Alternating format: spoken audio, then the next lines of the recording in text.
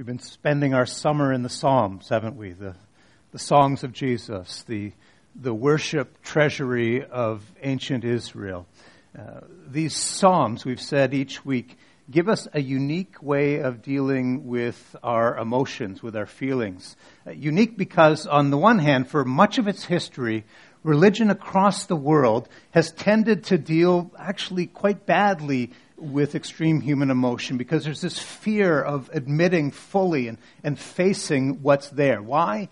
If somehow you're trying to warrant God's blessing in your life, and you're trying to do so through having a good record and a clean slate, then you're psychologically unable to admit what's dark or intense or turbulent that's going on down there. You can't admit who you are, at least not that part of you. You can't look at what's really going on in your heart. And if the whole basis of your understanding is, I'm good, I'm a good person, I've got it all together, then the only way that I know that God will listen to me is to be by pretending that everything that doesn't fit that image is somehow tucked away. In religious circles, there's this strong tendency to deny and to repress and to ignore emotion. Then you have the secular world, which is increasingly the dominant feeling or the dominant mood for society. And there's a tendency to see the expression of feelings or the discovery of feelings as a good end in itself. Your feelings are the final, the decisive arbitrator of truth in your life. I feel it. How can it be wrong? And the Psalms say, on the one hand, it's harmful, it's dangerous to deny and ignore your feelings, but just venting them doesn't help either. You don't stuff them down, but you also don't bow down to them and make a lord out of them. And we start every one of these sermons by saying the same thing. The Psalms are providing a third alternative, not denying, but also not giving supremacy to emotion. A third way. And that's a way of praying through feelings. Not just praying about your feelings, but actually taking them before God, to pour them out in a reflective way, to process them in the presence of God, in the light of who He is and who we are in His eyes. Next week we're going to do some summing up on all of this. But what we've been doing for the last several weeks is taking one emotion and working through it a week at a time. We looked at doubt. We looked at the emotions attached to sorrow and grief. We looked last week at fear. In each case, we saw how to take those feelings before God in prayer. It's almost like we're leafing our way through God's counseling notebook a week at a time. And today we look at another tough one. Today we're focused on guilt. Having your heart broken with that sense of failure, that liability, that general unworthiness about who you are. Psalm 130 that Christy just read has only 8 verses in it, but 8 wonderful verses. And there you see guilt and shame compared to a pit, like a hole that you've sunk down into. And we're also shown a kind of rope that's dropped down into the bottom of the pit, into the depths of that guilt and shame. And then we're given a little bit of an idea of how you might use that to climb out. So we have the sinkhole of guilt and shame. We have the rope given to a person sunk down in that hole. And then we have something about climbing out. You find the sinkhole in verses 1 and 2. You find the rope in verses 3 to 4. And then again in 7 and 8. And you find the climb going on in verses 5 and 6. All of that's in your order of service on the back page. In fact, the whole psalm is printed there. So I'm going to invite you to have that in front of you now. Let's start with the sinkhole, because notice there's this vivid image here. It has to do with sinking and with standing. Out of the depths I cry to you, O Lord. Lord, hear my voice. Let your eyes be attentive to my cry for mercy. For if you, O Lord, kept a record of sins, Lord, who could stand? What's the writer getting at here? First of all, you have this idea of sinking. Out of the depths or out of the deep. It's something that comes up in lots of other places in the Psalms. For example, Psalm 69, save me, God, I'm up to my neck. I'm sinking in the miry depths where there is no foothold. In Psalm 40, one of those gratitude psalms. The psalmist says, God heard my cry. He lifted me out of that slimy pit, out of the mire and the mud. He put my feet on a rock, and he gave me a firm place to stand. And again, what's going on here? I mean, obviously the psalmists, they're speaking emotionally. They're talking about what it feels. I feel like I'm in quicksand. I'm going down. There's nothing to grab onto. And the more that I kick and the more that I struggle, the faster I'm sinking. And now I'm up to my neck in it, and I feel like I'm going to die. A pretty vivid, visceral image. And maybe you can attach some memory, or maybe it's even in the present, to a moment when you felt guilt like that. Shame that just sunk you right to the bottom. We don't know actually the name or the life story of the person who wrote this psalm. But we do know something about his experience, about guilt and about shame. How do we know it? Have a look now at verse 2. Generally speaking, right, when you're trapped in the bottom of a hole, you're going to cry out for what? For help. But he's not crying for help. What's he crying for? Mercy. For mercy. When you get to verse 3, we see exactly what he's talking about. I can't bear up under the weight, under the record of my sins. He's talking about guilt and about shame, that sense of failure and unworthiness and self-blame. And he feels like he's drowning in it. Actually, the first thing I want to ask, I think we should ask about a psalm like this and about the subject of guilt is whether it's really even very relevant anymore. Because you could probably say, you could make a good case for saying that, maybe that's the way it was in the past. People lived under these traditional oppressive systems of morality and religion, and they were guilt-ridden. But it's different now. We're more enlightened. We've freed ourselves from the shackles of that outdated morality. And we live in an age of talk shows and tabloids and Twitter, and people talk freely and openly about things that just 20 or 30 years ago, they would never dare to speak out loud. And by the way, there's good news and there's bad news in that change. I don't think it was really very good for people to spend their lives racked by guilt. I don't think that's God's plan or design for human beings. But on the other hand, we now live in this society that says, you get to decide what's right and wrong for you. Don't let people to put this kind of guilt trip on you. Don't let your family or your friends, don't let your culture. You decide what's right. You decide what's wrong. You march to your own drummer. And more people are doing that. And more, guilt itself begins to feel like an antiquated idea. When you get to the Bible, there's two words that are used to describe this emotion. On the one hand, there's guilt. On the other, there's shame. And I know they kind of overlap, but they're not the same. In the Bible, the opposite of guilt is innocence. But in the Bible, the opposite of shame is glory. And there's a difference. In guilt, you're usually dealing with something very specific. I broke a rule. I knew it, and I did something I know I shouldn't have done. But shame is something else. It's more generalized. It's more diffuse. In shame, I'm not saying I feel bad about something I've done. With shame, I feel bad about who I am. I feel bad about what I am. In guilt, we're concerned about the negative. I know the rules, I broke them. But in shame, we're saying, I aspired to be something. I had a dream of who I would be, and I failed at it. It's more generalized, but in some ways, it's more devastating. If you get caught in a lie, for example, you could feel both guilt and shame, but here's the difference. You feel guilt because you broke a rule. You knew it wasn't right, but you lied anyway. But you feel shame because you say, I didn't think I was the kind of person who lies. I thought I was stronger than that. I thought I had more integrity than that. It says something about your character and about who you are. So guilt and shame, there are parallels, but they're not the same.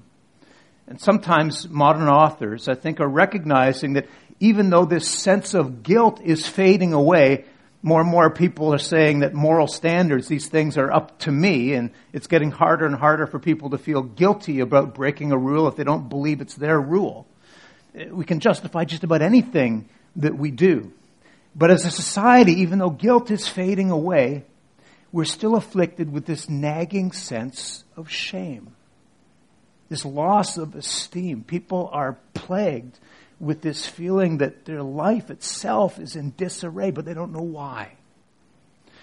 Years ago, Franz Kafka, famous writer, none of his books are ever going to be made into Disney movies. Dark, just sad, trying books. But he said that the problem modern people have now is that we feel like sinners, but we don't believe in sin. Right? We feel shame, but we don't believe in guilt. There's no one thing I feel like I've done wrong anymore, but still I feel like there's something wrong with me. That's kind of weird, right?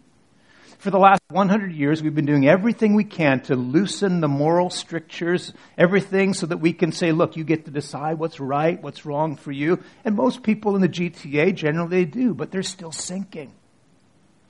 And even without guilt, there is still that persistent sense of shame. In fact, we've kind of messed ourselves up here because without guilt, we have no way really of doing anything about our shame. In some ways, to be sinking in it, to be sinking in shame, sinking with this general sense of unworthiness, is made worse because we have absolutely no sense of where it came from. So the first thing to see in Psalm 130 is that, in fact, it can be very, very relevant in our world. There is a sinkhole, and many people have fallen into it. But what do we do about it? What do we do about shame or the guilt that might be behind it? That sense we're liable, that we're failures. That idea that somehow we've fallen short. Well, here's the second major theme or thread in the psalm. There's this rope that's thrown down to us. I mean, it's what you need when you're trapped in the bottom of a hole, isn't it? You don't need somebody else to jump in there with you. That just leaves two of you trapped at the bottom of the hole. But a lot of the time, that's what we look for, just somebody to share in our suffering at the bottom. In fact, all you can do down there is hang on to each other, and maybe you sink faster. What you need is something else. So what's the rope? Well, this rope actually has two strands interwoven. You don't just grab onto one, you grab onto them both. You need a standard, and you need a redeemer. Verses 7 and 8. Israel, put your hope in the Lord, for with the Lord is unfailing love, and with him is full redemption. Now, what's the psalmist getting at? I'll show you, and then we'll go back and we'll explain how those two things are absolutely critical. The first thing you need is a standard. Now, this might be obvious, but let me show you this again. In verse 3, he says, Lord, if you kept a record of sins... And the psalm writer's not denying that there's a record. This is what he grabs hold to first of all, that there is this objective standard by which he can measure himself. There is a record. Here's the problem for our generation. We don't believe that anymore. Maybe we have a complex. We call it bad child rearing. We psychologize it. We socialize it. We do everything we can, and yet we still have this sense of failure. And we don't know why anymore. And here's the reason why. When you feel guilt or when you feel shame, you have to make a decision. Are you going to resist it or are you going to agree with it?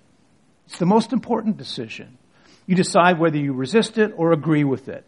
And there's plenty of people who want to say, all guilt is a bad thing. You shouldn't feel guilty. I've been doing some counseling just as a tune-up in my own life, and my counselor keeps saying, you're only human. Don't feel guilty about it. And I keep wanting to respond, but I'm here to exactly work on exactly those things that I'm feeling guilty about. I don't want to just ignore them.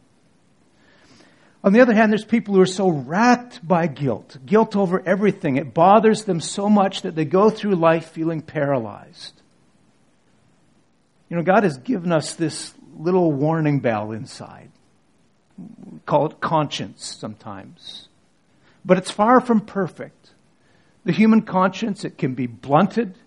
It can be dulled to the point where it's no longer a good guide, or it can be ratcheted up. It can be turbocharged to the point that it's setting off false alarms all over the place. So what do? You need an objective moral standard. Here's the perfect example right there in verse 3. Oh Lord, if you kept the record, what it literally says, if you're watching my sins, the Hebrew language, the Old Testament, is much more anthropomorphic. I mean, it's just filled with these images, much more pictorial than English. If you watch my sins, what he's really saying is the eyes of God are the eyes that really matter. See, in your parents' eyes, maybe you feel ashamed because they wanted you to make a lot of yourself, a great career, a professional, huge income, and you didn't do that. Let's test it. Is that a sin? In God's eyes, no. Then throw it away. Forget it. That's false guilt. On the other hand, what if you've committed adultery? And maybe you say, well, I needed to. I'm trapped in a loveless marriage. I needed an escape. And maybe it feels okay. And maybe all your friends said it's all right. What do God's eyes think? In God's eyes, it's a sin. You confess it. And if in God's eyes it's not a sin, resist it, send it away. But when you have God's eyes in your life, you have this objective standard, and you can deal with it. It's the first thing. It's the first of those two intertwining threads in the rope. When you believe in the moral law of God, if you believe that somewhere there's a set of eyes, and nobody else's eyes matter more than God's, that He is the standard of what's right and what's wrong, that's good news. I mean, I suppose sometimes we think that that's bad news, that God's always watching, but that's good news. It means you have something to grab onto. It means that you're free from the weight of knowing only what other people say about you. And you're free from the weight of your own conscience, which maybe is beating you up needlessly. But that's not enough. If that's the only strand that you have. Again, think of the rope as having two intertwining strands. If the very first thing that you see is the moral law and that's all that you have, your experience will be, well, this is what the psalmist said, Lord, who can stand? Who can stand under the weight of that? I can't possibly live up. So here's the second thing you need. You need a new Redeemer. That's the second thing, and it's there in verses 7 and 8. He says, O Israel, hope in the Lord. And then in verse 8, for He Himself will redeem Israel from all of their sins. Now think about this for a second. Why would He be telling Israel to hope in the Lord? What else had they been hoping in? Why does He say God Himself will come to redeem Israel? Here it is. In the Bible, hope, the word hope, is the basis for your future. And we substitute lots of other things in there. If your career is your hope for the future, and it hits a snag, if your family is your hope, but a rift opens up between you and your kids or you and your parents, if you're looking to these things to carry a weight that they cannot support, they are not a redeemer. People say, I know that God has forgiven me, but I can't forgive myself. What they're really saying is that the biblical God is not their God. The biblical Redeemer is not their Redeemer. And the biblical hope is not their hope. The reason you're unable to forgive, the reason you still have that nagging sense of unworthiness is because you're looking for something else to redeem you. And you're saying, I don't have that. And without that, I cannot stand. I can't hold up my head. And what it really means is you have to shift. You have to look underneath all of those bad feelings and ask, what is it that I've been looking to for my redemption? What is it that I've latched onto for my hope? And then you have to say to yourself, I will hope in the Lord, for He will surely come. Now, how do you do that practically? This is kind of important. I'll have a look now at verse 8. You know, the thing about the Psalms is the psalmist, under the inspiration of God's Spirit, the psalmist often gets the general idea, the right idea. But we, at our starting point in history, looking back, we're able to see the specifics. In verse 8 it says, He himself will redeem Israel. The psalmist is saying somehow, again, under the work of the Spirit, he realizes God himself will someday come. God himself. God will come. He'll redeem us with unfailing love. That's right there in verse 7. Think of it this way. God sees you. He sees you right to the core, right to the bottom. He knows everything about you. He knows what's beautiful and worthy of esteem. And he knows what's wrong. He knows the things that you only whisper in the dark, that leave you racked with guilt and filled with the shame at the bottom of the hole. And the thing you need to finally get healed, to heal your self-image, to heal that unworthiness, is to know that somebody who sees you right to the core, right to the bottom, has been willing to sacrifice for you nevertheless, because he values you like that. That's the cross, isn't it? Jesus on the cross saying, I know you, top to bottom. My eyes see everything, and I love you anyway. It's the knowledge of that can transform and change you. You need an absolute standard, but you also desperately need a new Redeemer. And you recognize all the other things in your life that you had been hoping in as what they are. False hope. False redeemers. So let's recap. First, you see the sinkhole. Secondly, you see the rope, the two things that you need. An absolute standard and a new Redeemer. Let me just say in 2 minutes something about the process, about the climb out. Suppose you're sitting here listening and you decide today is your day. You say, I realize that even though I've been a professing Christian now for years, I'm still driven by guilt. And I feel like I'm sinking. And now I realize why. Today is your day. Or maybe you're new to this whole thing. You're not yet a believer in Jesus, but you say, this is what I need. Today is my day. I don't know where you are. But even if today the penny drops and you start to change, you want to change, let me say this. It's going to take some time. I was at graduation for my son in the gym. It's an older school, and I was looking up at the roof of the gym, and I could see the latches, the large carboners where ropes used to hang. They don't do that anymore. That was the torture test for us in gym. Remember the ropes hung from the ceiling? And you had 30 seconds to climb as high as you could? It was awful. It took some time. It took some strength, and it took some work. I will wait for the Lord. My whole being waits. This is verse 5. And in his word I put my hope. I will wait for the Lord more than watchmen wait for the morning. You're going to find that some days, for a little while, you're going to operate still on the old approach. It's almost like as a Christian, you've got the A drive and the B drive, and you can still boot up under either system. Any of you remember when computers had the A drive and the B? Yeah, you know what I'm getting at? Right.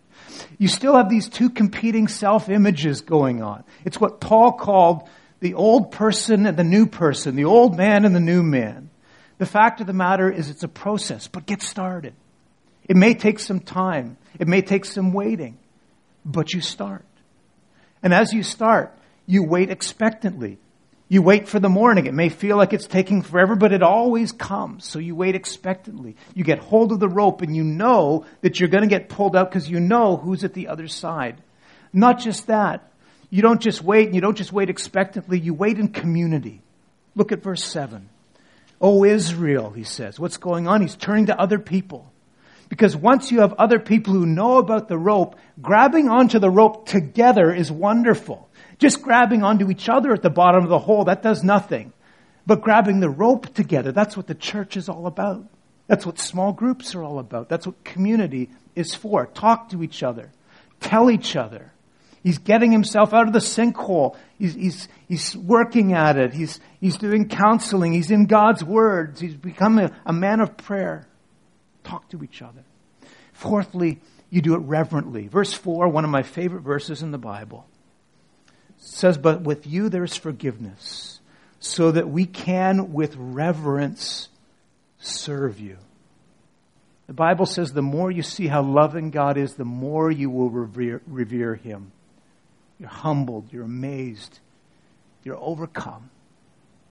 The Christian self-image is this really unique paradox. You have boldness and you have humility. Because what you know is this: I'm a sinner, but I'm loved. You wait patiently. You wait expectantly. You wait in community. You wait reverently. Let's pray. Father, thank you for giving us time to think about these things. And we ask that you would help us to not just sink in our own guilt, not just to talk to other people about our guilt, certainly not simply just to ignore it or not to be crushed by it, but help us to pray our way through it in your presence. Help us to understand what it means to grab hold of that great rope that you've lowered down to us. To hear you saying He Himself will come with unfailing love and redeem us from all of our sins. We pray it in Jesus' name. Amen.